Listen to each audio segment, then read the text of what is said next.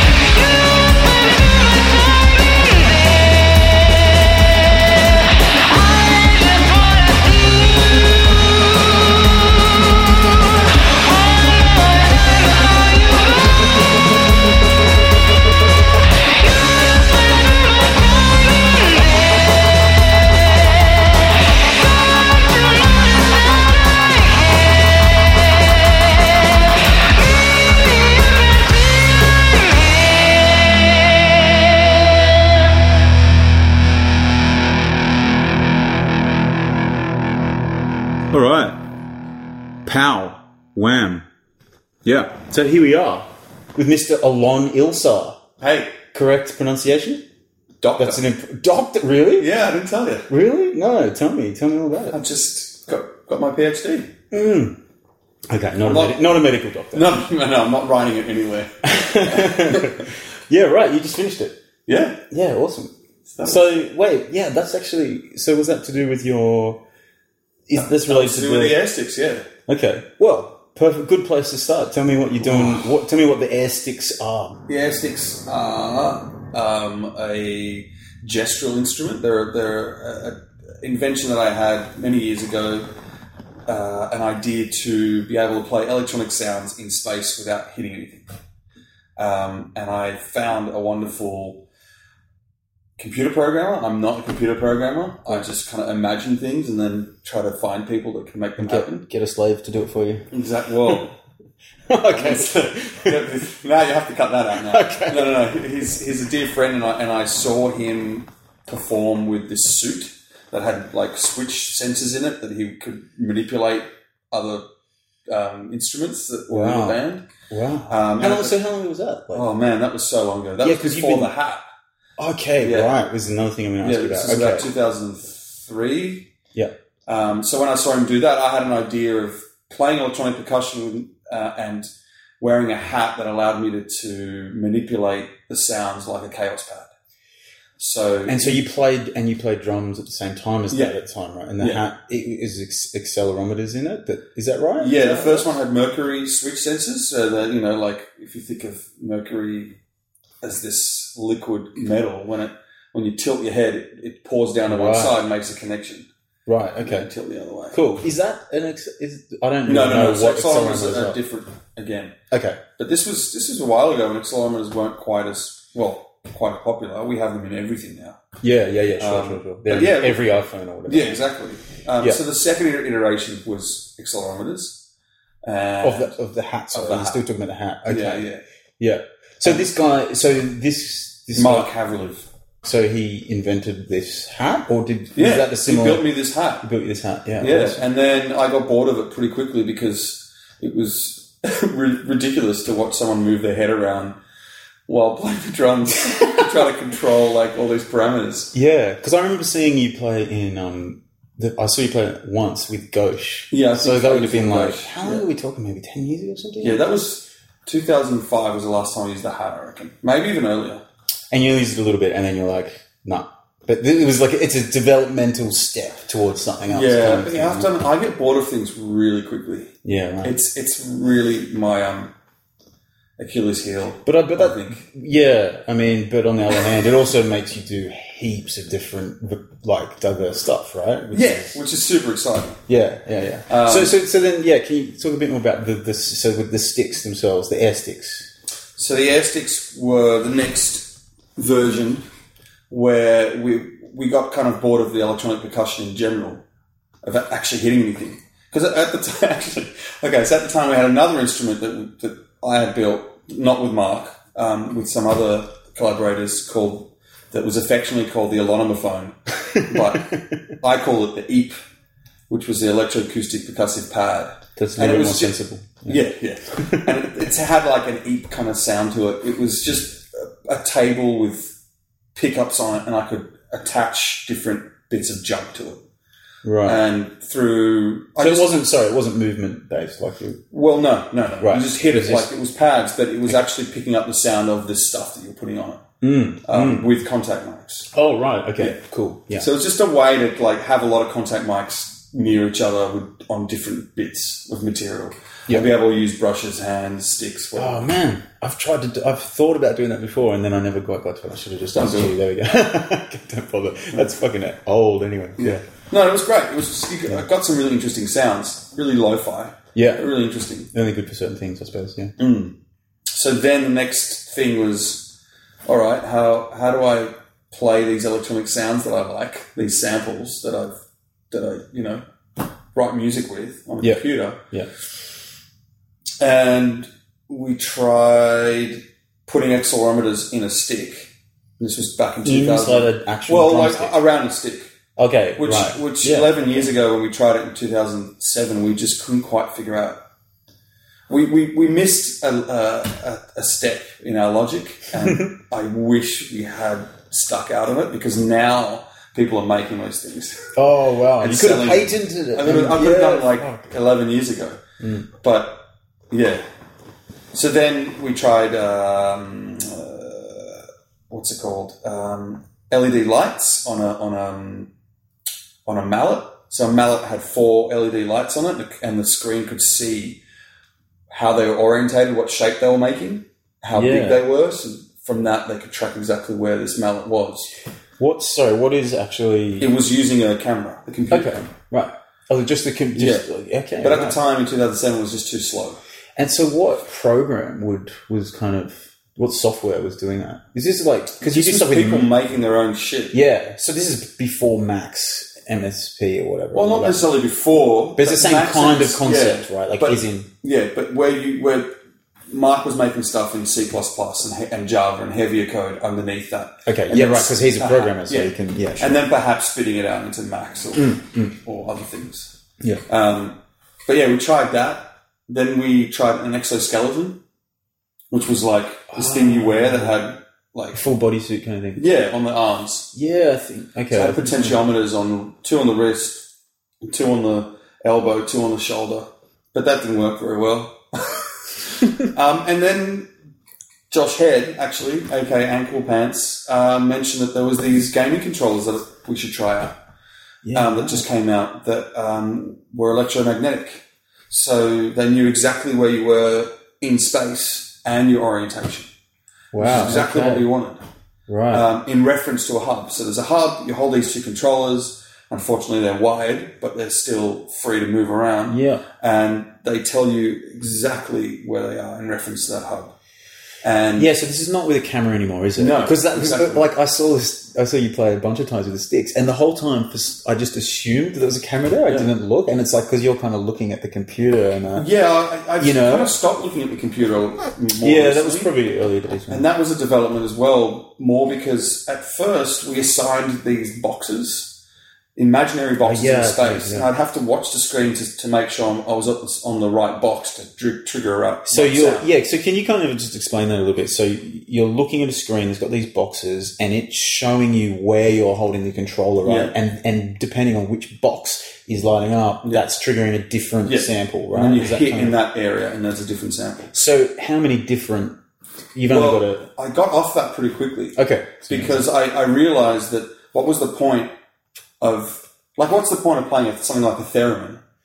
Or let's say even a violin. That's a very good question. What's the point What's of the playing point? a theremin? But so I move on. Like a violin is fretless. You know, the beauty of it is that you can slide around. Yeah. And I created a fretted air instrument, and I was like, why would I need to look at a screen and make sure that one sample's here, another sample's there? I should actually assign one sound on one extreme, another sound on another extreme, and make them morph between the two of them slowly. Yeah. So you've got a continuum rather than a discrete change. Discrete little exactly. Yeah. So that became kind of my passion was morphing sounds. And there's plenty of ways that people do this with samples, but it's always easier to do it with synthesis because you've just got more control over the sound. So in the last year I've played a lot of FM synthesis morphing sounds. Okay. And that's created its own kind of aesthetic to the air sticks. It's quite dark and quite... Right, so when did that sort of come in? Like... probably midway through 2016. Wow, so that's really interesting because there was, in my head, there was when I saw you guys play a bunch of times, there was definitely a big jump in the sound somewhere, and I wasn't exactly sure if that was just from you guys playing a lot together or what, or if it was a compositional thing, but it was a technology thing as well then. Yeah. I think so. Well not so much approach to the technology, because the technology is the same. Sure, When only now actually trying to make our own hardware, build our own software that would have its own sound. Because for the last 4 or 5 years, I've just been plugging in MIDI into Ableton or Max or whatever. And then so you within that, you sort of program the sound you want first, and then Yeah. So is it kind of like can you explain a bit more about what you're doing with the controllers? Like, so you're just modulating and changing the parameters within Ableton. Yeah. Completely. Okay. Yeah. Completely. So if you think of space in 3D, X, Y, Z, each of them is sliders, then you can assign each slider to different parameters. So if I move forward, it changes the pitch. If I move to the right and left, it might change the volume. If I move up and down, it might change the reverb. Let's say that, for example, just to make it really different. Yeah. I actually change different oscillators with the synthesis by doing that. And I kind of plug more oscillators in as I move further away from a certain point. And that's how it morphs around. Yeah, cool. So I know that close to my body, I'm going to have one oscillator that's just going boom, right, like a kick. And as I move further away, another oscillator is going to go into that and become a whiter sound, perhaps. Right. More like a snare. And if I move to my right, maybe a different sound comes in that turns the kick into more of a tom kind of sound because it changes the overtones in it. And as I go up, and a different oscillator might change it to sounding more like a cymbal. Do you know what I mean? So yes, can you just explain it a bit more? So that, say for example, the kick sound, you've got a particular action or movement that will always do a kick, but then in combination, is it when you move with the hand move, when your body moves? When I hit somewhere else. Oh, okay. So I'm basically like If I hit close to So my you're body, still just talking about your hand movements at the moment. Okay. Right. Okay. So if I hit, It's because it's all just coming off the just the controller, isn't it? It's like yeah. Because one thing, I guess, this is you just getting into it more. Yeah, I noticed a change almost like from seeing you the first few times with the sticks, where it was like, and I guess this is the nature of any newish project, your head's a bit more in it, right? So is it because of that the change from you having to look at the screen that you could physically get into it more? But is it also like you're finding your place physically in the music in the same way that as a drummer, when you know the music more, you just physically engage with it more as well? Is it more just the... Well, there's so many different gestures that we do as musicians, right? There's the gestures that actually make a sound. Yeah. And we practice them over and over and over to make those sounds happen. Yeah. And then there's the gestures that don't change a sound at all, but you might want to communicate something to someone else in the band or maybe the audience. Okay. So for an example, giving someone a nod. Okay, like a cue. Yeah. Yeah. And then I suppose there's gestures that don't contribute to the sound, but you don't notice that you're making. Yeah. Which are more just like the visceral thing. Is that what you mean? Like when you're playing something and you just naturally, your body moves in a certain way or whatever. I think that's the three kind of types of gestures. So when you... I finished my PhD, that's why I'm not... I remember thinking about that in the PhD, trying to classify the gestures, right? Okay, like how do I... So did you... Sorry, is that something you actually kind of researched? Yeah, well, and there are people who have gone with... this is the three kind of gestures. Okay, in music. In music. In performance. In instrument design. Yeah. Okay. So when you're designing a new instrument and you've decoupled movement from sound in such a way like you do with the air sticks, where you've gone, well... You can now do anything, and you can assign any sound to it. That's the world that opens up when you use these gestural controllers. I happen to use the metaphor that when I strike through the air, I want a sound to happen because I'm a drummer. Yeah, but that doesn't mean that someone else who's a violinist couldn't get a bow kind of gesture out of it and get the sound happening that way, or a dancer that wants something a lot more abstract and doesn't necessarily want a strike to mean a sound. Yeah. So I've kind of dedicated the air sticks to being transparent and using my skill. Okay. I'm a drummer. Drummers are quite transparent, which is good. So how can I use my skills as a drummer and communicate to the audience that when I move, I make a particular sound and make it quite clear to them that that's the sound? Yeah. And then when do I fuck up with them? Because I can fuck up with them. So that does... Fuck them up. What's the term? Fuck up with them. And then you have to break that somehow. You know, and I suppose that's the interesting part. When do you break that? When do you have a clear connection between sound then start to get murky? For example, let's say I made a strike through the air and I got a big bass sound. Yeah. And the metaphor I use with the drums, with the air sticks, is a lot like water. I go through a certain point. It's like splashing through water. The sound remains on. I'm underwater with the microphone for that analogy. Underwater, exploring it, moving around, changing sound, and then I lift it up above the water and it stops. Yeah. Or it drips a little bit and then stops. Yeah. That's the kind of metaphor I use with the air sticks. Yeah. I want these gestures to be really clear, big sound. The harder I hit, the louder the sound stays on, and I do something with that sound and I lift up. That's to me the main gesture of the instrument. Yeah. And it's what makes it open up to things that you can't do with drums. Absolutely, yeah. So that's something I kind of want to ask you. Actually, was from the movement from drum kit to the air sticks is because the way you're describing it seems quite unintuitive. But is that something that you felt when you first started playing like that? I mean, like, because obviously when you hit the drums, you get that immediate feedback, and there's that point where the drum hits, and that's it, right? And that's all you got. Like, obviously you can do some other stuff around that, but more or less that's it. So when you first started playing it, was that something you had to really kind of take time to adapt to, and then it sort of clicked at some point and it became intuitive, or? I think it's one of the hardest things when I give it to other people to control sustain. They strike and they leave their hand there and they go, why isn't the sound stopped? And you say, you have to lift your hand. They lift their hand. Oh. Yeah. And it's like, I've got now a control over sustain. Yeah. So you've gotten used to that. You've got. Oh yeah, I love it. Like it's like playing brushes, more like sticks. So you hit and you scrape and you move around and you lift up. Yeah. What you do as the programmer now, not as the performer, with that sustain is infinite. So do you sustain a sound that's just a tone? Do you sustain a sound that changes through time slowly? Do you sustain a sound that has a rhythm to it? Do you just trigger a sample at the same point every time? Yeah, I mean, there's...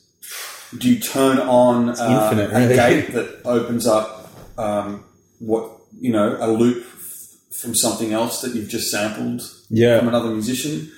Does it trigger visuals? Does it change the lights? Does it make a smell in the room? Does it? It's irrelevant now, right? Yeah, sure. We've decoupled the technology from the sound or the visual or the smell. Well, I haven't dealt with smells yet. But yeah. Okay, so I mean, so that's kind of something I was going to ask you about it, right? Is that what you're doing now with it?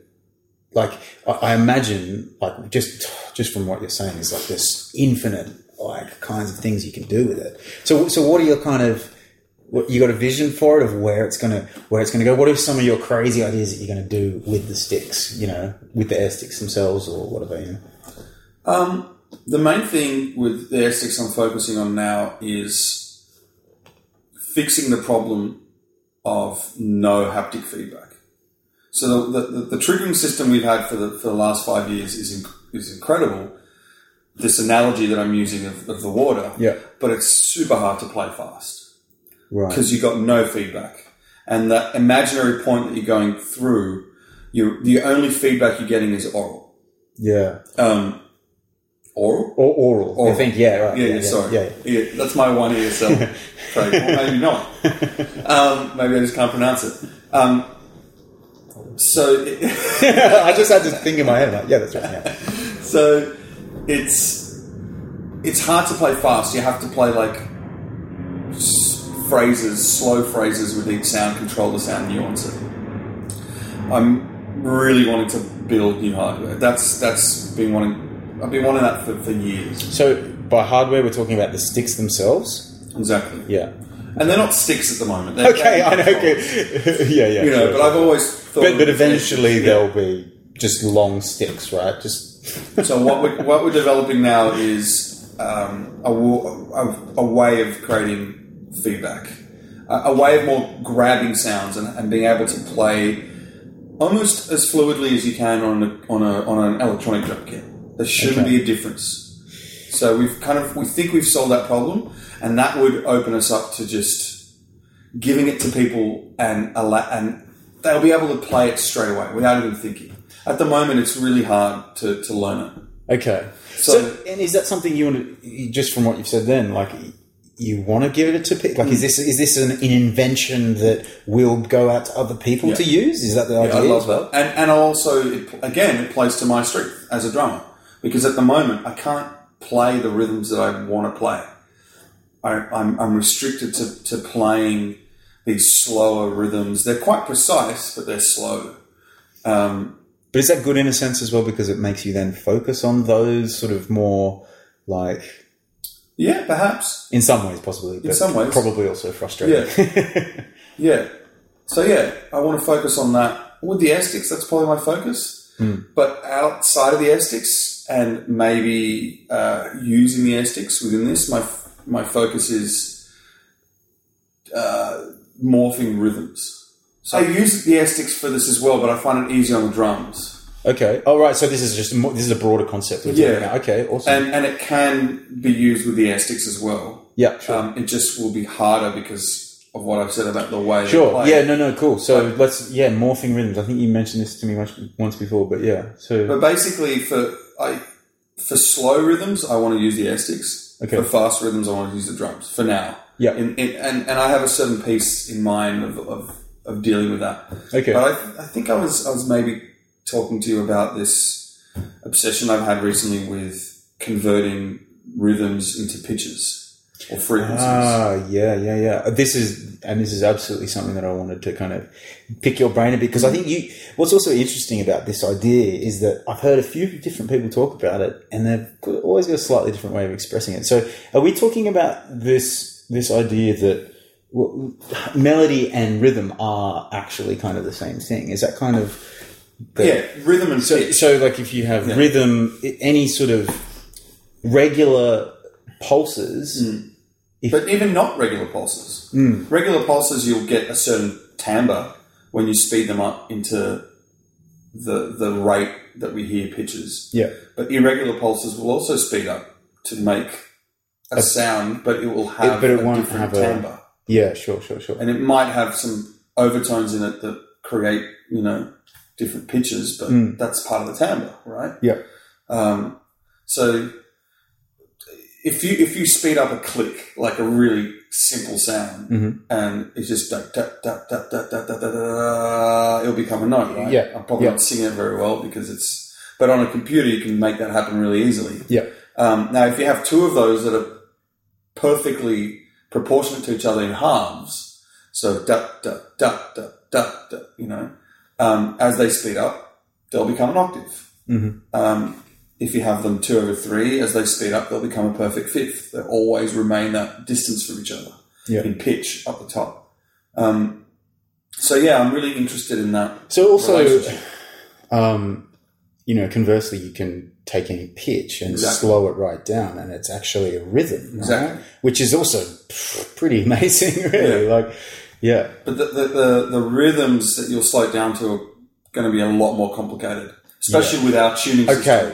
But if you took a simple, because I'm only just beginning to kind of understand this stuff. It's all pretty out there to me. So if you took a really simple sine wave, of a note that didn't have all this other cluttered noise and stuff in it, and you say if you took a C or something, you slowed it right down. So do you know what you'd get? Well, sine wave is irrelevant where you started. But let's say 440 just for simplicity. 440, okay, as an A. Yep. If you slow it down until you get to 10 hertz, you start hearing it as a pulse, even earlier than 10 hertz. If there's some kind of click in it, particularly. Square wave, triangle wave, you'll hear that more prominently because it's the wave shape, hasn't it? Kind of, the attack to it. Yeah. You'll still hear it with a sine wave. And basically, if you slow it down to 1 hertz, you're actually talking 60 beats per minute. Yeah. So you'll get that tempo. Now, if you have another one at 880 and 440, that's an octave, two A's, and you slow them both down at the same rate, they'll get to be 1 hertz and 2 hertz by the end, and they'll be double time. So they'll always have that relationship. Yeah. That's pretty amazing. What gets more complicated is if you have a more complicated rhythm. It's not necessarily that much more complicated, but not just da da da da, but maybe even da da da da da da da da da da da da da. Like, what does that turn into? You get some really interesting overtones and certain things emerging from that. Yeah. So have you experimented with that? Like, have you actually done that on the computer, and you've kind of gone... So I've done a lot on the computer and explored that and explored ratios, but more recently I started working with a saxophonist and a computer programmer called Benjamin Carey, when we actually sat down and worked through these systems that I developed. Yeah. And made a program that allowed me to play drums and for the computer to interpret it in real time and convert it to pitch. So the slower I play, you get these low, sine waves. But as soon as in real time, wow. But it's about smoothing it as well. So as I speed up, it will slowly ramp up and get higher. Wow. And it was about fine tuning it, like finding the the right place, the right ratios, for it to be. For it to sound good, but to also the audio. If you multiply what I do by 1,000, it might be a pitch that's too high. Oh, sure. Okay, yeah, it's actually inaudible. Yeah, but we decided to multiply it by octaves, so always doubling. Yeah. So that in theory, it's the same note. So if I'm playing da, da, da, and you multiply that by 128, you'll start getting. And in theory, they're however many octaves apart, but they're actually octaves that are in theory the same note. Yeah. Wow. So we dealt with that, and we had it so that each drum was sending out its own pitch. So now you've got a 4-chord harmony, basically. Yeah, wow. Between these 4 drums. Wow. And you haven't done this live yet? Not yet. But really soon I'll do a work in progress. Awesome. But it really. So what's we're coming around to the morph. This is the morphing thing you're talking about, is it? It came out of the morphing idea. So what do you mean by what aspect is the morphing? I'm just trying to. Well, morphing for me is anything that changes slowly that you can never detect where it's changing. Sure. Okay. But with morphing rhythms, the simplest way to think of it is if you take 2 notes and you have a swing function of where that second note lies, you can slowly move it between lying right in the middle to lying almost at the end. So can you explain this in kind of from a sort of a drummer's perspective? Because I think that's how a lot of people would understand it. That's how I would kind of understand it. I think this is what you were telling me a few weeks back, is that you've got, you're on the beat and you can subdivide, say if you've got semi-quaver subdivisions, and you can play, ga, ga, ga, ga, they're all the next semi-quavers, but you can push and pull that where that hit in between the quarter notes are to any different point. Yeah. So you're getting off the grid. Yeah, absolutely. Theory, you're always on a grid. You can always mathematically figure out exactly where you hit. So you were experimenting with, is that slowly moving it instead of moving it through the grid in 16th notes or 32nd notes or any particular thing. Yeah. You're just doing it in off grid, just every possible point that it could be. Yeah, and obviously you hear it slot into some places. Yeah. So if I naturally your brain just interprets it like that. Yeah. If I start by saying da da da da da da da da da da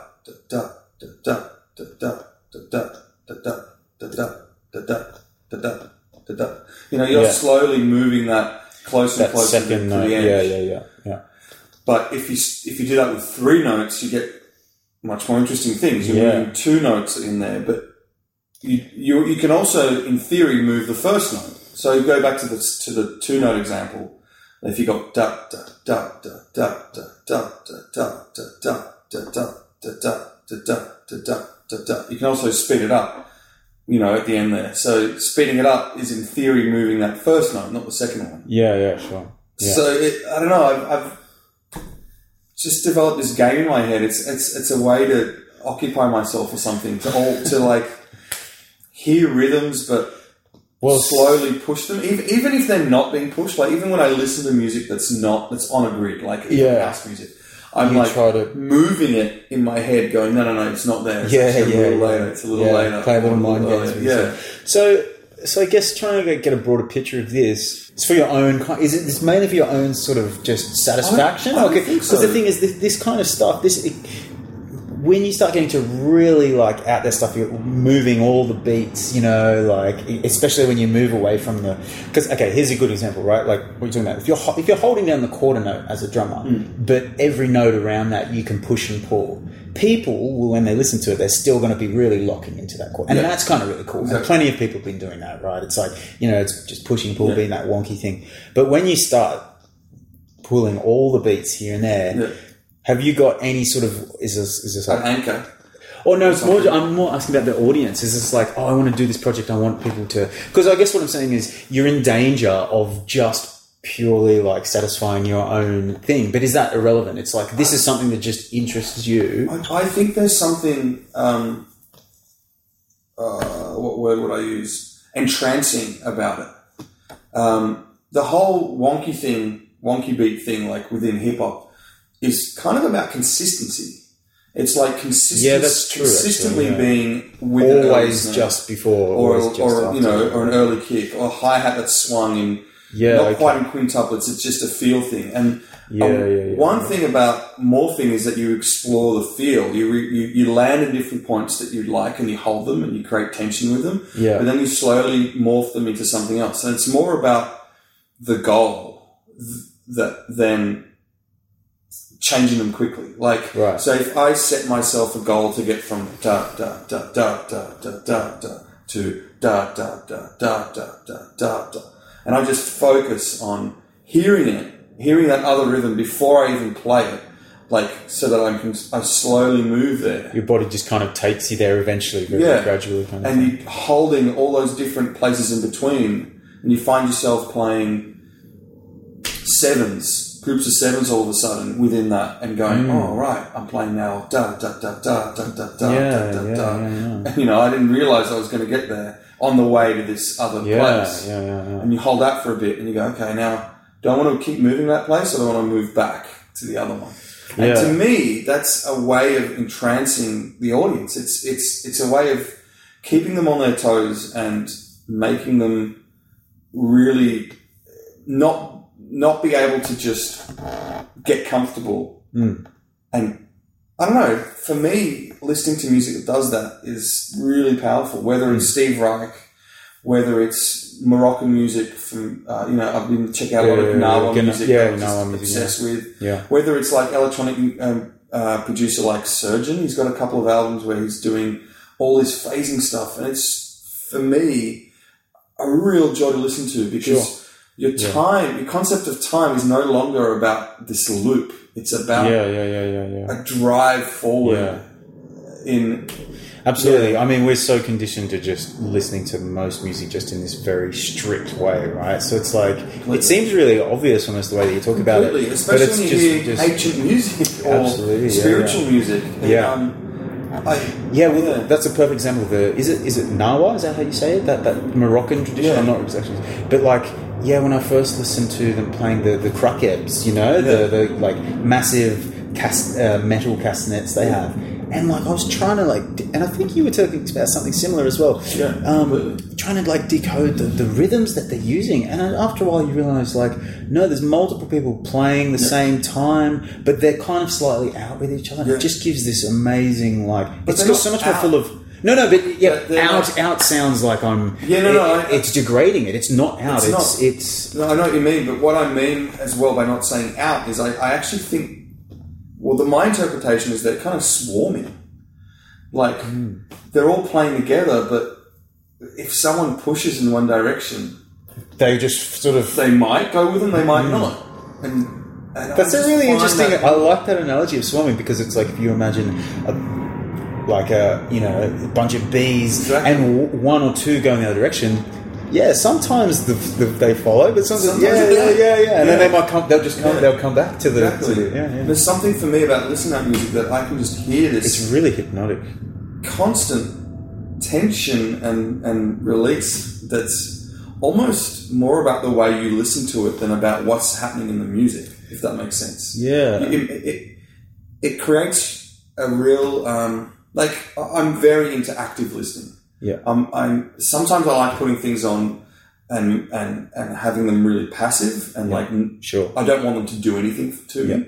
But other times I want them to create a space for me to actually... So by active listening, you mean intentional paying attention and being immersed in it, isn't it? Right? Like just actually... But also which is so missing from from my life too, you know, like I always intend to do that, but it's so hard to find time to do that. But it's so important and it's so different. But also sometimes active listening to me is another layer. It's like adding to what you're hearing. You know, like... By adding your own mood and personal... not just own mood, but actually hearing stuff that's not there in the music. Oh, I see. Right. Adding things to it. Not necessarily like a bass line, but just playing with it. Playing with it, going, what if I felt the one here for a while? Just being really active in the way that you interpret what's going on. You're playing with it mentally sort of thing. And we do it with nature, I think, really easily because it's so disorganized and we can't...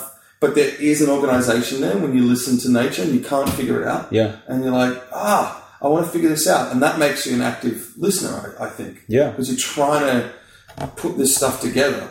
But when music becomes so predictable, like so much music that we get now, because people want to get that sensation of, I know what's coming up next, which is a powerful emotion to get. Yeah.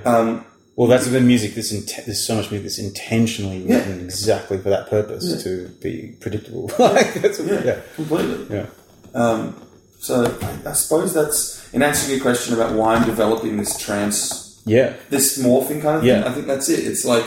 That's the kind of vibe you want to kind of create. Yeah. Yeah. And there's plenty of groups that do it, whether it's the Necks or as well, like that just sit on something and slowly evolve it into something else. I guess when I was asking about the audience thing, it wasn't so much that I was like, oh, do you think there is an audience for what you're talking about? Because I know that there would be. I guess I'm more asking as well, is that important to you? You know, like, because it's funny, you know, like in my musical life, I've kind of oscillate between that sometimes. Sometimes I'm like, you know, and you hear people say like, oh, you have a certain obligation or something to listeners to do a certain, not to do specific things, but to entertain them, to give them something. So is that important to you at all? Or is it, or do you first and foremost prioritize your own, you know, satisfaction with music, and then that is a sort of a additional thing later, or how do you view it? I think that's why I play in so many bands, because you get the halfway. You get other people listening and other people contributing, collaborating, filtering. Like, I find it hard to play on my own because of that reason. So I think I base it more on that than on the success of an audience or... Yeah. So you're always wanting to, like, collaborate with other people and get their perspective on it. That's part of it as well, right? It's like... And you know, working with great musicians it pushes you. If you're open enough to their ideas, things just morph organically into other things, and you get the satisfaction of their, you know, them loving it. So you don't need the audience as much, I suppose. And you get your own satisfaction as well of creating something. So I think that's my foremost. And then I think the band situation is just a whole organism in itself, right? As soon as you enter that relationship with other people, the aspirations or where that goes is a whole other element, you know? Like, I just went all the way to Berlin to do one gig to 10 people with a musician from New York. Oh, right. So this is Ground Patrol. Okay, tell me a bit about that too. Our relationship, you know, like I was already in London. He was going to Berlin for a gig. We both had well-paid gigs that were getting us to that part of the world. So we decided to meet up and play. And before we played, I kind of realised I would have been happy just recording with him. Having the audience there, though, meant that it was a thing, an event. It's something we had to rock up for and had to step up to. There's a weird psychology involved there, isn't it? It's like something about the space or whatever, like making it official. It makes it, it legitimizes it. And, But, you know, there's two people I met on the plane that came. That never, like, to a tiny experimental gig. Well, you mean you just met them on the plane, you're like, hey, I'm doing this thing, and then they take it on. We all had a cancelled flight, so it was actually kind of intense. We were running around trying to figure out how to... But we were all super chilled about it, and we met in a line, this beautiful couple that lived in Berlin. And I was like, I hope I get there in time for my gig, which was the next night, or the night after even. And they're like, I'm a musician. And we started chatting. Cool. And they came to the gig. Oh, that's great. You know, and that's a connection. Now, like, I feel like that's a social connection that you want to get from playing in front of people, I think. Oh, yeah, absolutely. You know? Yeah, for sure. So this guy, so how did that come about, the Ground Patrol?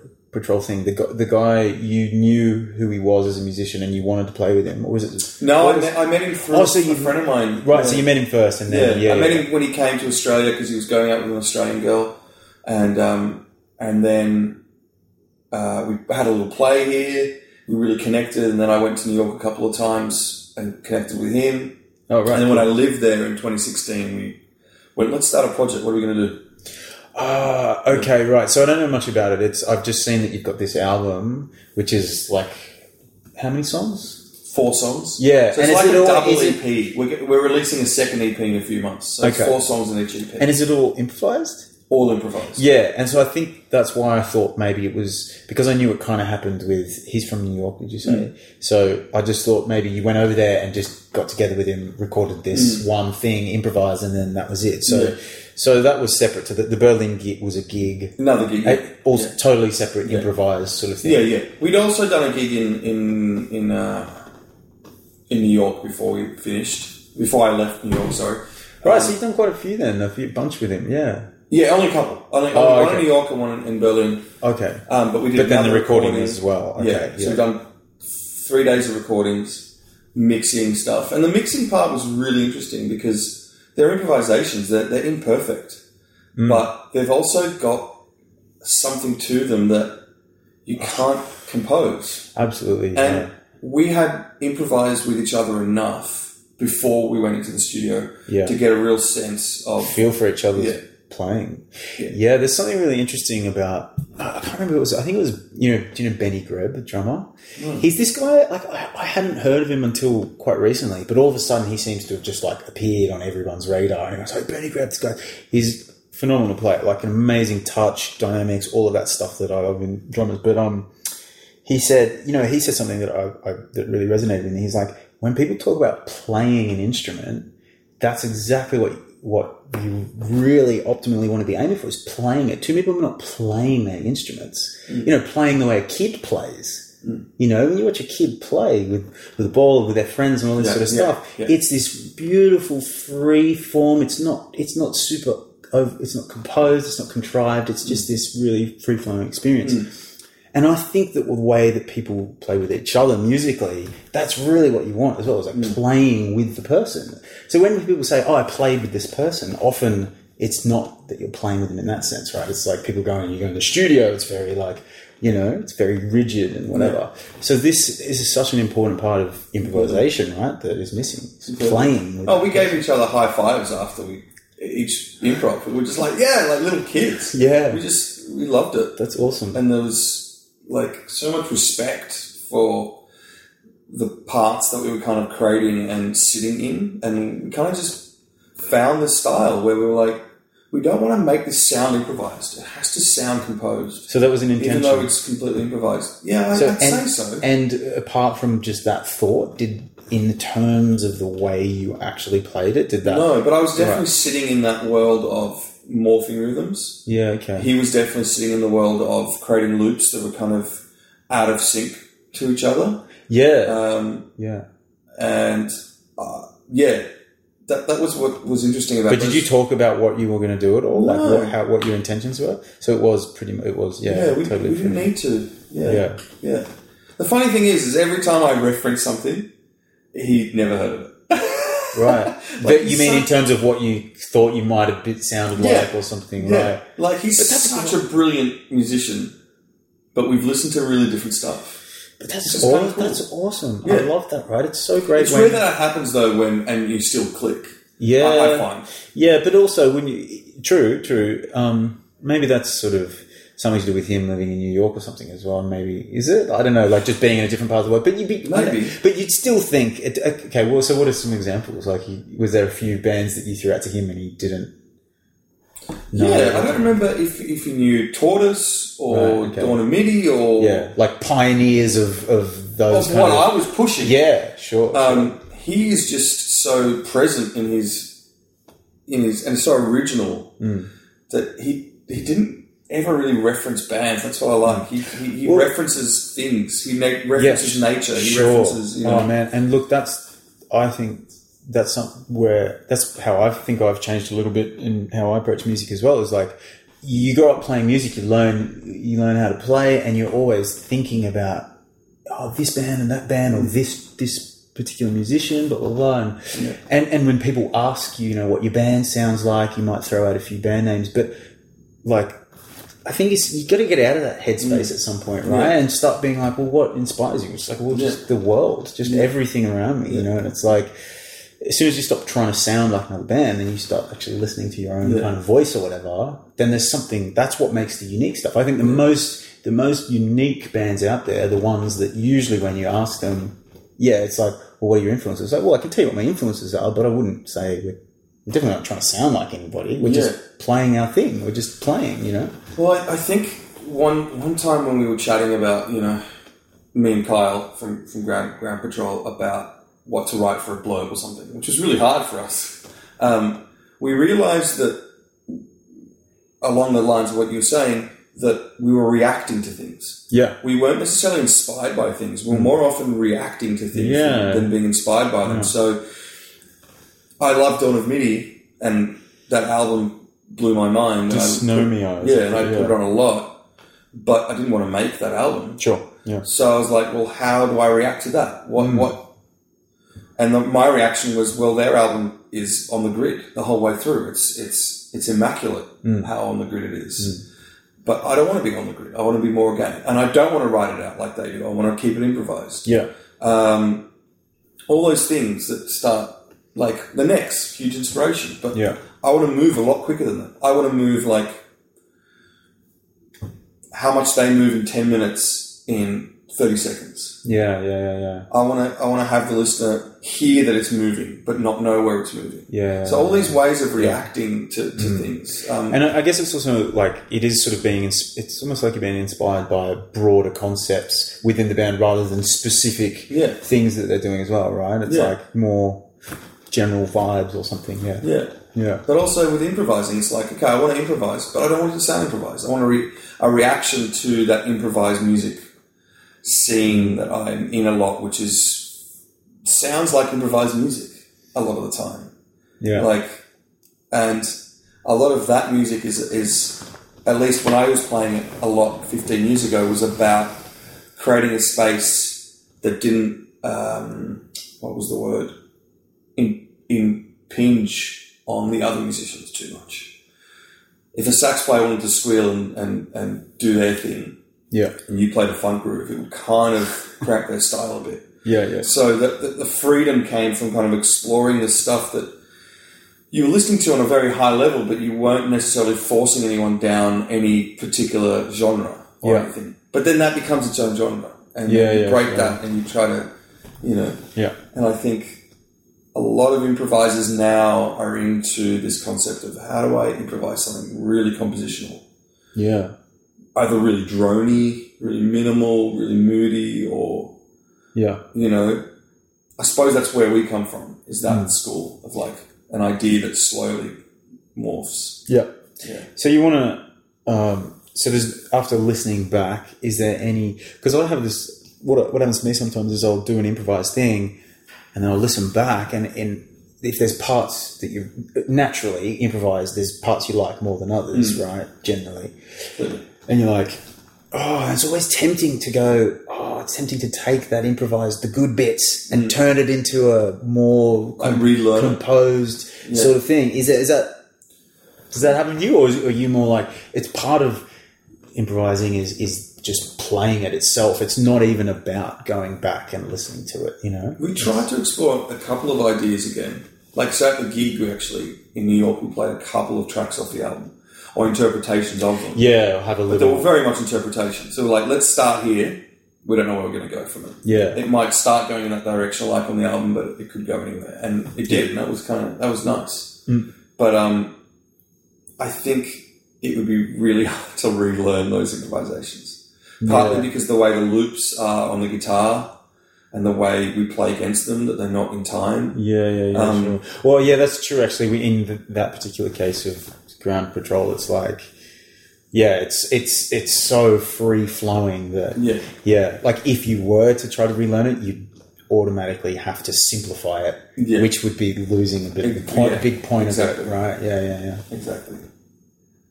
But yeah, it's tricky. Like I'm sitting on these hours of improvisation with different musicians in New York that I didn't have the same connection with as Kyle, but I definitely respected a lot.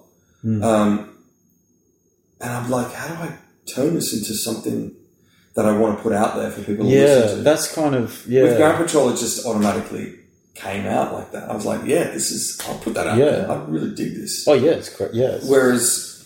because it was so tight as a sound as well and a concept, whereas the other stuff is like, Well, that's also is that also maybe it's a little bit easier to do that with a duo as well? I don't know. Yeah, maybe. I don't know, but yeah, when I listened to the first track of Ground Patrol, the one that you had the little video up for, Drift, and like it took me a while. Like I was going, is this improvised? Like, is this? And that was the beauty of it. It was like. Yeah.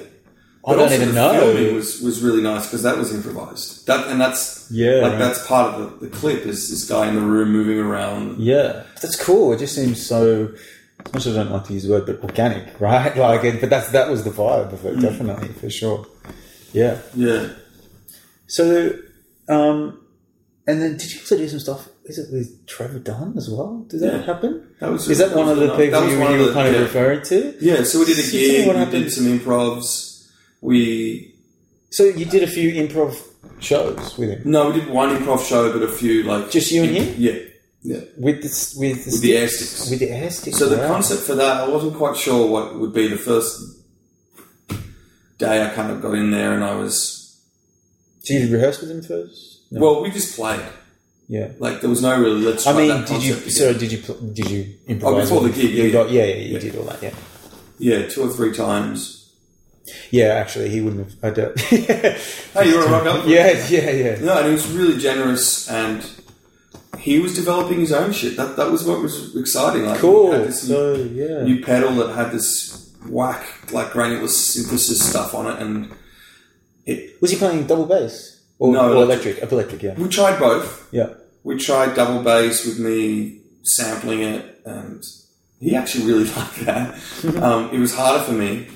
But he really liked it. But at the time, I was just more into the idea of playing these weird synth sounds, really all-techery, out of time grooves, and him setting up these really abstract bass lines, and then playing some high melodies on top of it. That was he looping or anything? Or he was just but it was with a more abstract looper that was doing like weird, like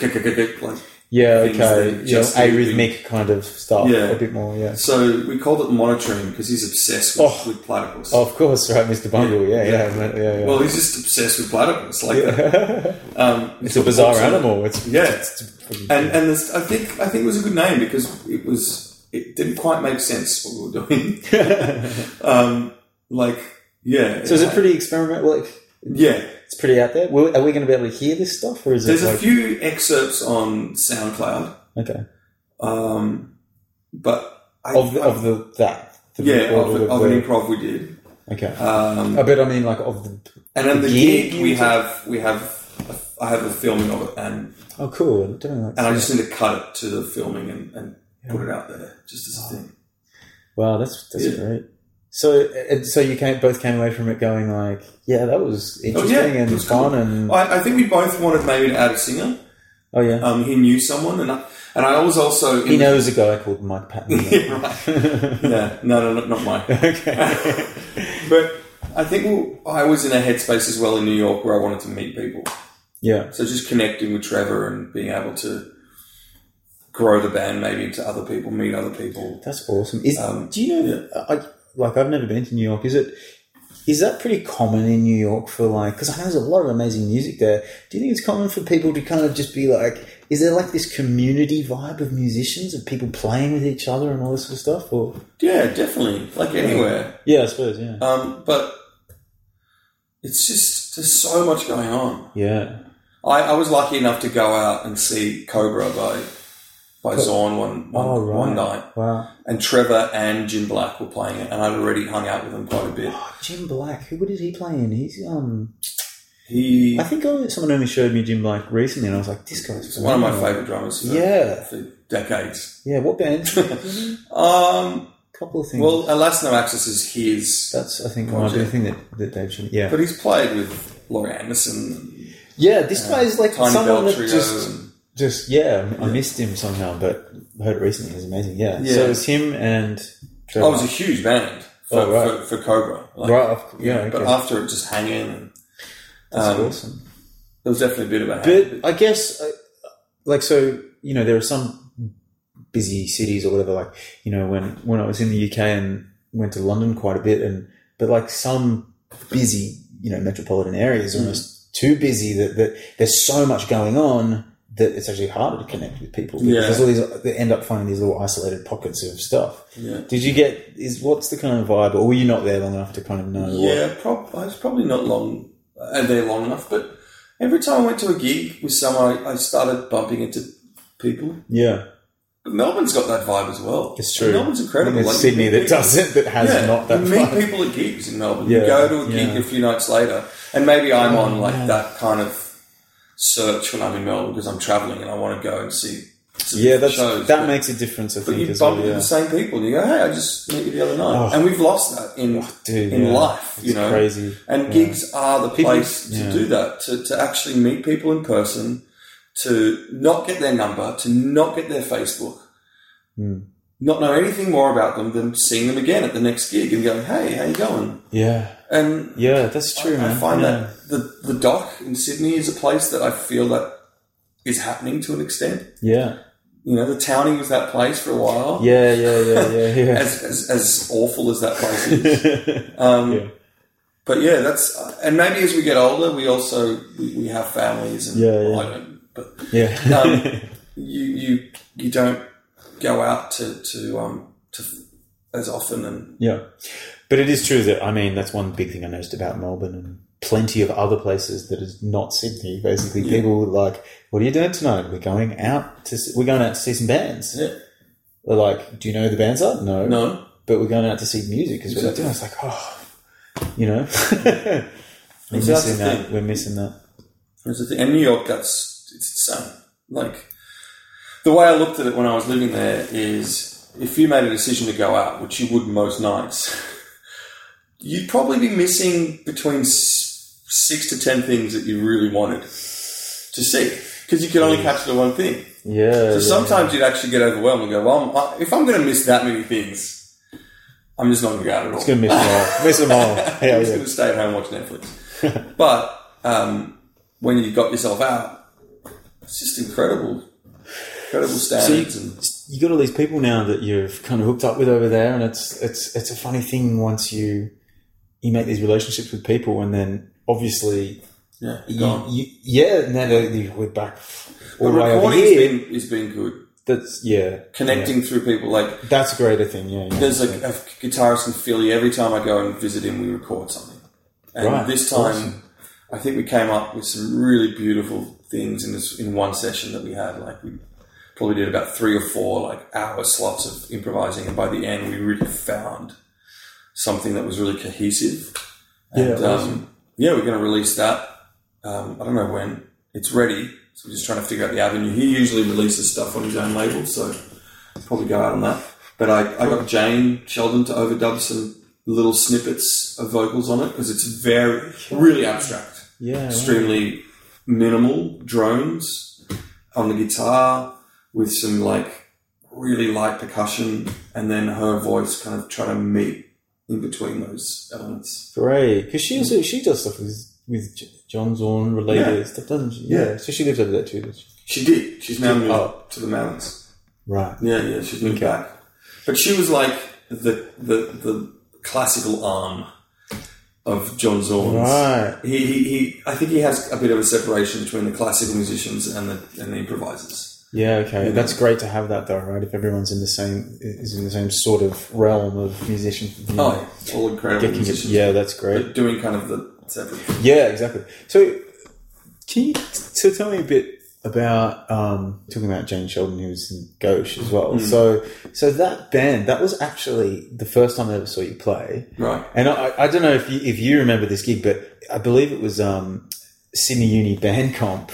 Okay, this was like And we lost. We're probably talking to I think we both our bands lost. I think it was. I can't remember. It was. I don't think we made a semi. I think that was a semi-final. That was the semi-final. Yeah, I don't think we made the final.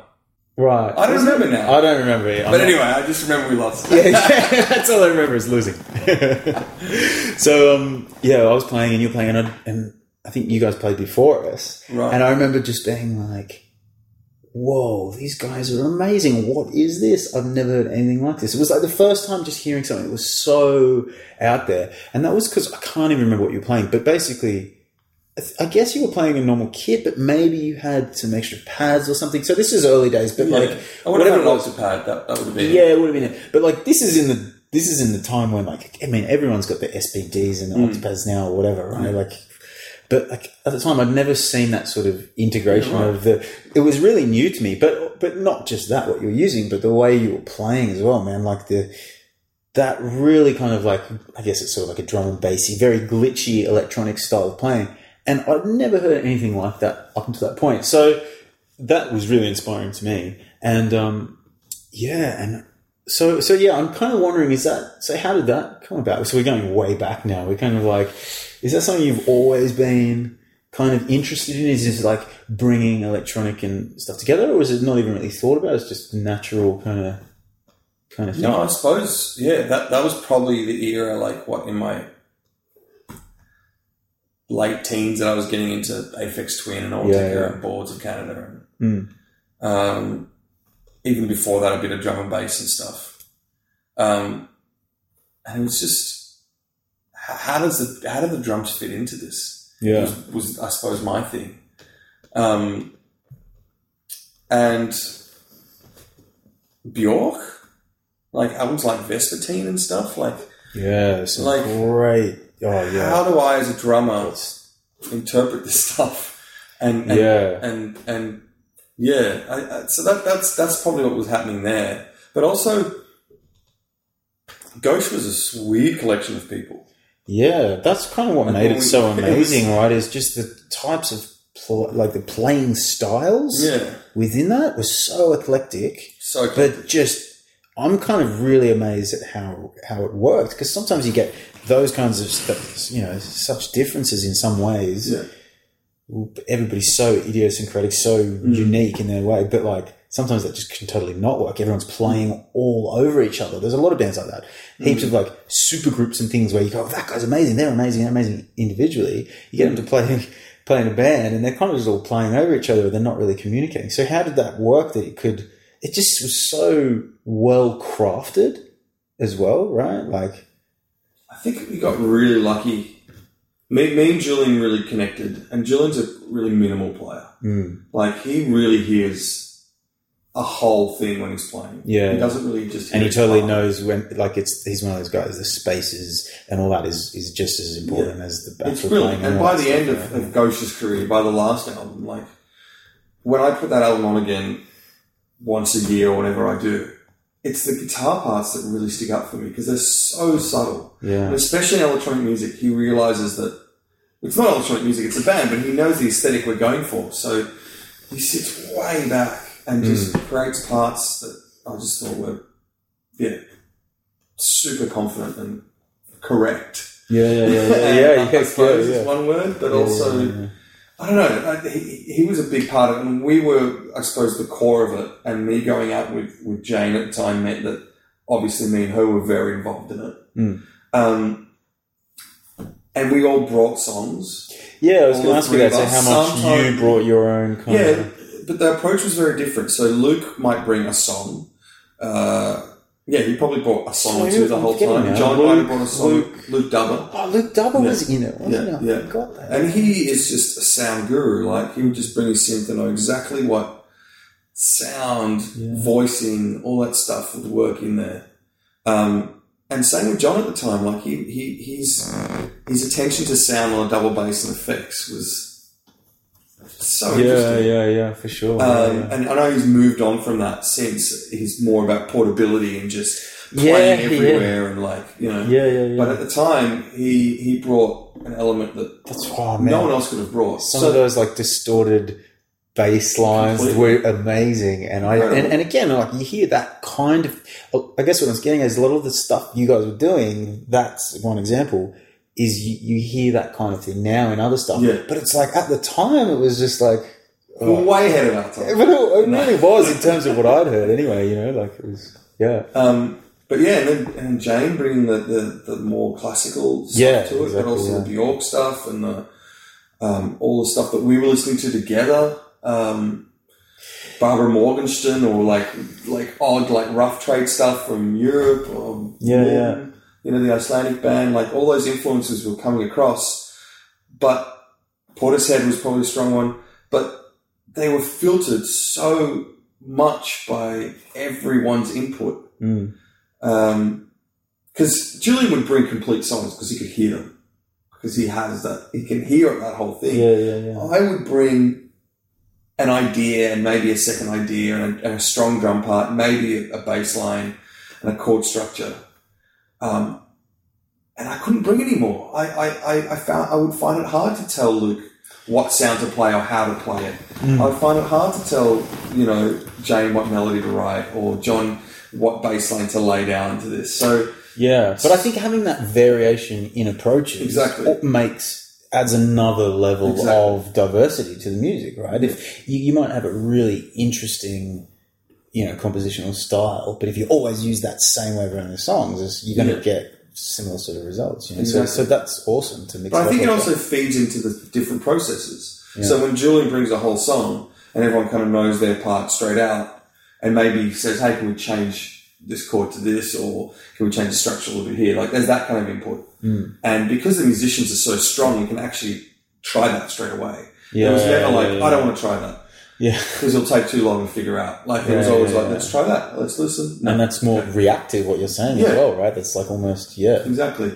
But I think great. those songs that would give you energy for the next song where you had to figure out a lot more of what to do with it as a band, you know. Yeah. And that would feed that again. So when you got another tune that was more written, then you go, oh, I'm actually free to interpret this a little more. Yeah. No, that's awesome. So, yeah, that's really cool. I actually do think, I've thought about this a lot, I think one of my favourite situations as a musician is sitting down in a rehearsal room with great musicians and just working on something. Like whether, I don't know if Developing developing an idea together, like starting with something. Okay. Like the Renovators is a really good example. I don't know if you ever saw that band with. I with Eddie missed it actually. Perfect, Yeah, was it Mick Stewart? Mick Stewart, Yeah, okay. and Luke, I think and I saw it now. we would just fire at each other ideas. Like, and it was a covers band essentially. Right, but this is with the intention of writing something, or you mean just arranging something that already exists as a cover? Yeah, It's a cover, arranging the fuck out of it. Right, Like, okay. Completely flipping on its head and trying to get inside it and make a bit of have a bit of fun with it. Yeah. And bring out the elements that we see in it. But being a covers band, because I never saw it, what was the intention? The intention? It was a covers band. You wanted Eddie people had to. Was it songs that he brought in? But was it a covers band that was making people dance and enjoy it, or was it like supposed to be more cerebral, or what kind of? I suppose it's both. Right. Okay. Because it's like, they're playing, Back is Black. But, wow, I didn't realise it would go As there. a polka, Yeah, backwards exactly. or whatever. So the arrangements was the really fun part of it for me. It's like playing with musicians like that and throwing things at each other. So that was kind of what I was going to ask, I suppose, was because I guess thinking it as a bit more broader picture on it is with Ghosh, it was like, to me, it sounded like very amazingly composed, very intricate, but then now you're talking about all this, improvisation is a big part of it. So is it kind of like, have you changed your viewpoint on those things? You just said then that, you're still like working on stuff with people, but is there a sort of preference now? Do you see it coming like, you want to go more down the improvisation path, or you miss really like carefully composing stuff, or? Or maybe you're still doing that as well, I guess. I really like. Yeah, I am doing a lot of careful compositions, if you want to call it that. Like in the solo piece that I did. Right. Okay. The hour. The hour. Yeah, which is probably the other thing that I wanted to talk about. That was completely composed. Yeah. And I wouldn't want to put anyone through learning any of that. Like, I suppose that's my approach. It's like, if I'm going to compose something, I'm going to make it impossible to play. Because there's a computer there that can do that. Yeah. And my drumming part, I'm going to push myself to the limits of what I feel comfortable playing within that. It seems like my more recent projects are more improvised. Right, yeah. I think that's partly a reaction to not having a lot of good gigs. What do you mean? Like...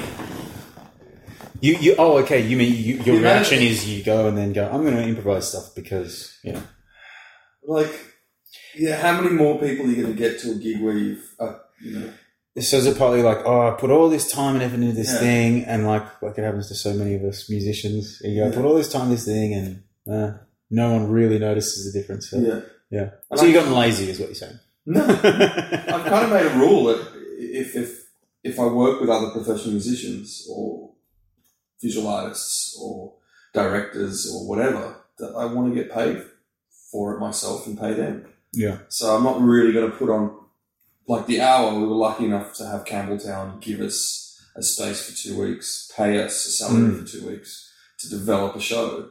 It's not ideal, but it's amazing. Oh, that's like you rarely get that as a musician. As in the theatre world, you get that a lot more often where you get to rehearse for 4 weeks. Man. In a theatre before you put on a play. Oh, this is exactly like what I was talking to someone about recently is that, I was lucky enough when I lived in Oxford to have a similar thing. I got an arts grant to do this show with this duo I was doing, but just to have the space, and that's exactly right, to have the space to rehearse in and set the place up and get used to the acoustics and all that stuff is totally missing from most music. We literally rock up to the venue, plug and play. It's the same. You know what I mean? It's just so missing. But so you said 2 weeks you got to work with 2 visual artists and a sound designer / composer. So I brought a relatively complete piece, and I had a pretty good idea of where I wanted it to go. And I'd already started working with one of the visual artists, an animator, who was taking my MIDI tracks and converting them into visuals. So in one segment of the piece, I had a really simple beat happening 60 beats per minute, and then slowly over the next 30 seconds, a beat at 62 beats per minute would fade in. And then another one at 64 and 66 and so forth. And each beat was tuned in relation to how much faster it was than the other one. Right. Related to what we were talking about. Exactly. Right, yeah. But, we worked on how do we visualize this. And we came up with I thought some really interesting things. Yeah. And then mixed within that, I then played drums on top of that. And I then wrote some parts on top, and the sound designer helped a lot to write some extra bits to kind of make it more of a piece than just these kind of experiments. Yeah. Because I saw the all I got to see was just the highlights or something, which was super short. It was like 3 minutes. Yeah, exactly. And it looked incredible. Like, is that something that did you record? Have you got? Is there a full recording? Yeah. I'm sure there is, right? Like, is that out there? Can people watch it? Or? No. Well, I want to do it again. Okay. So so you want to keep doing it? And I've only done it twice. Right.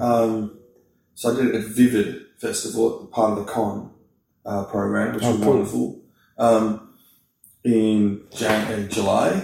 But I hope to do it again. So it's this written complete thing now, and you're planning to more or less keep performing that as that's the show kind of thing. Oh, that's awesome. If the money comes through again, and I'll develop it a bit further. So when we did a Vivid, I did write an extra track I felt was kind of missing in the middle. Right. That was still based on the same elements. Yeah. The whole show is basically based on this relationship between pitch and rhythm, explored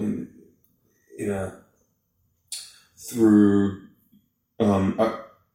basically it starts with these different beats that have different pitches, and you can't really detect that one of them's beating at 19 per bar, another one's at 17, another one's 13, 11. But they were the prime numbers I wanted to use, and they created this melody, and that was the main theme. And from there, it slowly morphs into 12 over 15 over 20, which is something I've kind of been obsessing for a while, because it's 12 over 15 over 20 is actually groups of 3, 4, and 5 played against each other. Which is this rhythm that I think you were talking about it recently, right? Where you just you spent ages just learning to play it first, right? Like just the 3, 5. It didn't take as long as I thought to play it, which what surprised me, because I actually wrote it for 3 dancers. Oh, okay. And in this piece that I worked on in Glasgow with the same sound designer that worked on The Hour, Danny Kraus, we had 3 dancers, and one of them was deaf. And we thought, we'll use the technology we had, which is these sub packs that we wanted to use to have them sync up and hear. So they can feel that's awesome. Exactly. But we kind of used it in a very different way. We set them 3 different pulses, and I wanted those pulses to be related. So I set them in groups of 3, groups of 4, groups of 5, talking like quavers groups. Yep. Ends up being a 12 over 15 over 20 kind of thing. So when they were playing in groups of 6, it would take a certain amount of time to overlap. So one person would do a move, a 6-beat move, and it would take the other person a lot slower. And yeah, it was really great to watch. They would sync up at different times. Yeah, that's cool. But that was kind of a major premise for the hour, and it also, everything was at 60 beats per minute. So, and it was, my intention with the hour was to pull and stretch an hour of time, so that when people leave it, they were like, that was way longer than an hour. Or that was not so long. I don't know. Well, absolutely, that's something that you seem to have always been interested in, just from, listening to what you've been doing, is just messing with people's perceptions, right? That's a big thing, isn't it? Yeah. Like, it's just... Perception of time, I suppose. I'm still a long way from figuring that out properly. But so that was the hour, and I the last project I had where I wrote complicated music for other people, I just felt like I was forcing them to learn the stuff that was unnecessary. I don't know. There is something about learning to play complicated things and embodying them, and then being able to improvise around them, or give your own element to it, of course. But it just, I don't know, in Sydney, with the type of musician I was playing, it just didn't seem like the right use of time. And the other thing is, whenever you do your own thing, you're always going to know your own thing so much deeper than anybody else can. No matter how much you explain it to them or show them, you always understand your thing. So it's like, by giving it to somebody else, that's a beautiful thing to obviously share it with other people. But naturally, if you have this very strong vision of what you want it to be, you're going to have to compromise on that with other people, which can be good. But sometimes if you've this is what I want to do, you kind of have to do it yourself, right? And then for me, it depends on your aesthetic, but you might as well just record it. There's no real reason to get people to learn that stuff for you. The reason would be, and it did occur in this project, the project was called Falkland, and it was with Josh Ahern, bass player I play with a lot, in the Sticks, and we used to have a duo called The Business. And I suppose as a duo, we, fucked with each other as much as possible. We tried to make the most complicated, non-repetitive music that we could remember without ever writing it down. Based on number sequences. Was it kind of can you say a bit more about that? So it was a game as well, right? Like you guys were kind of challenging each other, or was that something? The only element that was a sport, because we're in Australia, was that if someone fucked up, they'd have to say fuck as quickly as possible. And if they didn't say fuck quickly enough and the other person heard that they made a mistake, they would call them a cunt. Which would often mean that you would fall off track of what you were doing, and then you would end up making a mistake. And did that usually happen, or like more for me?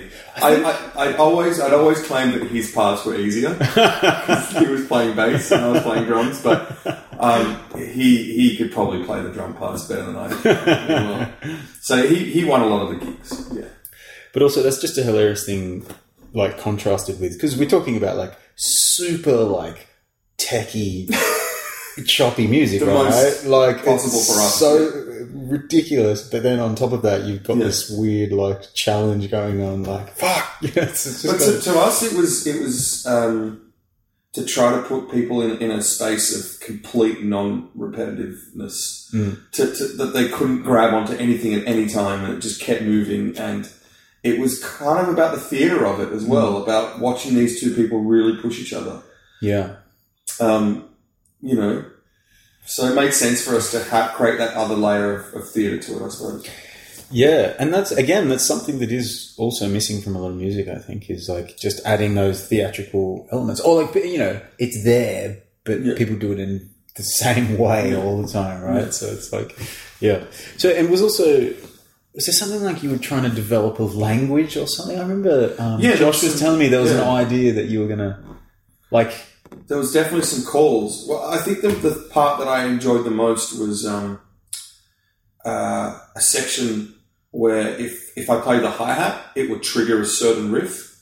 If I played... He'd have to play a certain riff kind of thing. Well, we'd play Oh, yeah, together, but you both launch yeah. into... Yeah. So you could jump to that at any point? Like what were Within the... this section. Okay, right. So, if I remember correctly, if I approached the hi-hat, so he would see, I would make it clear that I was going to hit the hi-hat, we would play something like bo ba bo ba do do. But if I approached the floor tom, we would know that it would be just do do do do do do do, and it would be a sequence. Yeah, right. And the sequence would be reset if I hit the crash. So, yeah, it became like this way of me conducting the bass line. Yeah, wow, that's cool. Yeah. In kind of free time, which was it was really great. And then we had some finger move like codes, like the middle finger was a certain thing, the thumb up was another thing. Yeah, And this kind of developed out of playing for a while, or was that the plan from the start to kind of have all these things? Or no, it was never a plan. I don't know what the plan was. I remember jamming together and we just somehow landed on the most abstract things that were changing every bar. And I didn't know him at the time as well. Yeah, like, right. That's how we connected. Like, yeah. I just knew him as this guy who was sitting on a couch watching YouTube videos. I only learnt then that he didn't live in the house that I met him in. He was just, his house was getting rebuilt, so he was like on the couch. That's great. Yeah, no, I totally missed it because I was overseas. Yeah, but yeah. I heard about it and I was like, oh man, that sounds great. I wish I could see that. But did you? So I think I actually saw a photo of you guys, you and Lamp, recently in a studio, and I was like, is this some business? New business? No, definitely not. No. It was for a singer-songwriter who has a really minimal ambient aesthetic. He didn't sing at all in the recording. So minimal that there's exactly. no vocals. So he would set up these drones, some already pre-programmed on his laptop, others live on his guitar, and then we just improvised on top of it. Oh wow, And that's interesting. Yeah, but our improvisations was definitely inspired by real doom, like Earth and stuff like that. Beautiful. And when we got bored of that, we moved to some other areas, maybe a bit more like the Next or something. But he just wanted these worlds for us to create, cool. and it was it was a really that's- different session. That is totally different. Yeah. When you said, we went in for a singer-songwriter guy, Exactly. I think You don't you'd expect expect that. something totally different. Are they cool? You'd go, Just like no, we're just going to you jam. make some vibes. Yeah, and I'm really glad that I got approached by Johnny Dance to do it, and I'm so glad that Lampy was back in time. Josh was back in time, and I could book him for it because he was perfect for that, and he's Cool. But I suppose just going back to what I was saying about the business, Yeah. and the band Falkland that kind of came out of that, because then we got Julian from Ghost to join it, and then we got Daniel Pliner from the Sticks to join it, and Simon Frenchy, trumpeter. Yep. And we weren't really sure what we were doing with it. I just brought these, I think a similar approach to you, brought these kind of drum cells, and I kind of had an idea where I wanted them to go, where a B section would be, and then we developed them, but it took ages because of the complication of some of these. Sure, yeah. And again, just having that, whenever you try to put like a number of musicians trying to all work together to write something, like it just... But there were definitely some moments when no way would I write as good a keyboard part as Dan, or a trumpet line as Simon. And those were the moments that I hold on to from that project. And I still, when I do put that on, I'm like, oh, I'm so glad we got there to that section, and that was the contribution of those guys there. Yeah. Like, it's huge. Yeah. Well, that is the beautiful thing about playing with other musicians, isn't it? It's like, even when you know someone is, you kind of know their sound or their style or whatever, you can never quite predict what that other person's going to do, and that's the beauty of it, isn't it? When they do their thing, and it's still different to what you, and you're just like, oh, I never would have thought of that. Of course not. You know, like, and that's really, I think, it's really missing in the scenes that I see when I tour with the bigger bands, and you go to like the big festivals, and I see one guy on stage playing electronic music, and I'm just like, like we're losing it. We're losing it on that big scale. Yeah. And we're definitely losing it, particularly in Australia. Like, it's the international acts that I see in those festivals that are bringing out bands and playing together. And is that partly just because we do lack that kind of community thing in Sydney? Well, it's just, I don't know. Maybe. Going back to that point about theatre, though, I think the reason the business had that element of theatre is because I was doing a lot of theatre work. Okay. As well. Yeah, because you've also done circus stuff as well, and all that sort of stuff. So it was all kind of there. But that's around the same time that I also started that tribute band to a band that didn't exist. Colours. Project. Yeah. Yeah. And that was a complete reaction to, I think, the Sydney scene. Like the cover band scene, the singer scene. Like, because we always, part of our gigs was that our singer would run late. But we never had a singer. Yeah. And we'd have to put the audience through, playing instrumental music. It's like as a punishment or something. So that's what, I was talking to Gene White the other night about, Gene, right?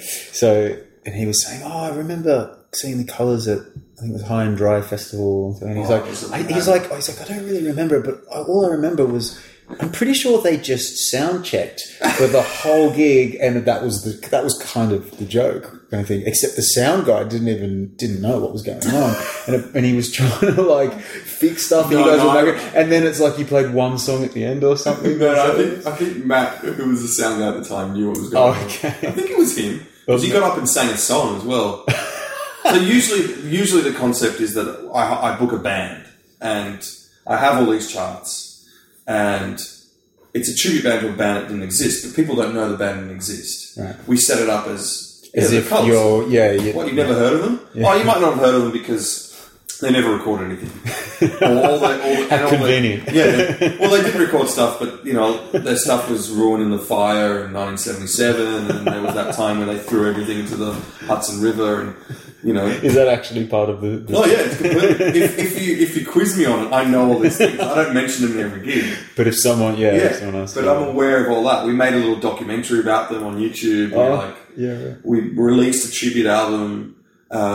So when we did the tribute show, there were two versions of the show. One was at the Interactive Comeback Show, which was them actually the band coming to Australia and doing their first tour. But we hired an actor to tell the audience... I'm the promoter, I'm really sorry they're running late. There must be fans of the band here if they want to come up and play some of their songs, of course. And I'd get up and start playing. It was so ridiculous. Do you know what kind of people were there? Like, did people... Well, is it the kind of thing that people bought tickets to see a band that they'd never actually heard? It wasn't that successful. We had a really bad publicist who disappeared. It actually really ruined me. Crushed me because I had all these things in place. So this is an actual real publicist we're talking about, yes. Not just another part of the story. No. He was a real publicist. Maybe she did, she was really in on the... Yeah, exactly. Well, if she did, she ruined me. But that was painful. I put a lot of energy into that, and to have it in that part of the hurdle, just fall. Because we did Melbourne Comedy Festival, which probably was inappropriate because it's a comedy festival. Yeah, so people automatically know it's... But we did Adelaide Fringe. And at the Spiegel tent, we had a good time slot, but it was just no one came. But the people who came got nude, which was good. Really? Yeah, because it was. I don't know. The show sort of happened. The show inspired people to do whatever they needed to do to survive the waiting game that was waiting for this band. It was like a Waiting for Godot, but for an audience. It's like, how do we get through this as an audience? Like, we can still create a performance. Yeah, right. Okay. And then by the end of the show, we incorporated the voting cards that you might remember from Oral Adventures. Oral You were Adventures. involved in. Right. Yeah. Oh, well, that was Oral Adventures, not Oral. I can't pronounce either of them. Was it AU? Yeah, it was Or always was that one? Was that one? one? Yeah, right. Yeah. I'd kind of forgotten about that thing until. So, I don't know, I've always, the trajectory just makes sense to me that always, like, you said at the start before we even started recording to fuck with people, but I never thought of it that way, but but that's why I wanted to sort of clarify, is because I knew it wasn't that simple, right? I knew there's more to it than it's not just fucking with people. It's like, it's thinking about music in a meta sense, right? It's like, how can we go beyond just the sound and the parts? It's like, what else can we do? Yeah. Right? For this, it was that. And create a space. Like, yeah. And there was some moments that space was filled really incredibly by people coming up and singing songs. So often I'd invite friends and send them one track or two tracks and say, hey, at some point in the night, when the singer hasn't turned up yet, put your hand up as a fan and come up and say you want to sing the song, right? And it could be a cover as well. It didn't have to be one of the songs that we'd written for the band. Because a cover we could always justify as, oh yeah, this was originally by The Colours. It was actually covered by Elton John. They stole it. Whatever. Anything can be justified, and it created this world and game where people felt really... once they got in on the joke, they took it. Sure. And sometimes when they didn't get the joke, they took it even further. Like, we had one person one night come up and start telling a story, like a random story. Like, she kind of was saying that she was trying stand-up, And the band slowly crept in behind her to support her story. Like, we thought this is part of the performance. And every time we got to a certain volume, she'd stop and go, can you guys please stop playing? This is like, I want to do my own open mic thing. It was really weird. And then she started again. We supported her again. Like, if the story was about walking in the street, we did a little, whatever it was. And it's not like you guys can't do that. Like, I've seen you guys do that sort Especially of thing. John Maddox playing with poets all the time. Exactly. Right? It's like, it would have been appropriate. Yeah. So. But she stopped the second time, then kind of ran off the stage. And then her partner got up and was like, who thinks she should have a fair go? And people was so... you would have loved this, right? Yeah, exactly. Perfect. But that's the space I think, we want to create something completely unexpected. And in those situations, but particularly when you do it at a bar, no one expects you to lie. Not for a moment. Like, we go to bars and we see musicians and we assume they're being themselves. But especially a fairly elaborate lie as well. No, you know what I mean? Like, when you've gone to this effort, it's like automatically it's just going to go over people's heads. Whereas as soon as you put it in the theatre space, it doesn't work that way. Because people enter assuming you're going to lie to them. Yeah. So, No, that's great. I mean, that's kind of... And that sort of comes back to the improvisation thing, right? Because it's like you're creating a space where... It's open-ended, and it's improvisational, not just from a music perspective, but from like situational. Exactly. Like these things can happen. Anything can happen. It's anything, and that's great. We had I just remember so many great moments in that project, and I took it down to Melbourne as well, and met a lot of people through it there, and probably the legacy of it stands in this one song that we had. That we called Crazy Pineapple, which had a little tag. The colours tag. Exactly. Okay, yeah. And that became ridiculous. Yeah, well, in one of the bands I played in that year, we did the tag, and I didn't even know what I didn't understand what people... It was like, we're doing the colours tag, and it was this little riff. I think I missed it. I did get it at some point. But like, I'm pretty sure there were other bands there were multiple bands doing the colours tag, and it became this thing, right? Yeah, it's amazing. and sometimes I'd enter a room, and if a friend of mine was playing, you know, in whatever band, like Brian Compo was a good example. If you see me enter a gig of his with the Moheads, you just play that tag or whatever. Like, and it's great. That form of communication is incredible, and it seeped into some bands in Melbourne. and someone played it at a wedding, and the drummer was like, "What? How do I know that?" And, you know, that's fantastic. Yeah, awesome. Yeah, cool. That's great, man. Is there anything else you want to? We might wrap this thing up. Colours tag. I don't know what else. Once we've talked about the colours tag, there's not anything else to talk about. No. Awesome.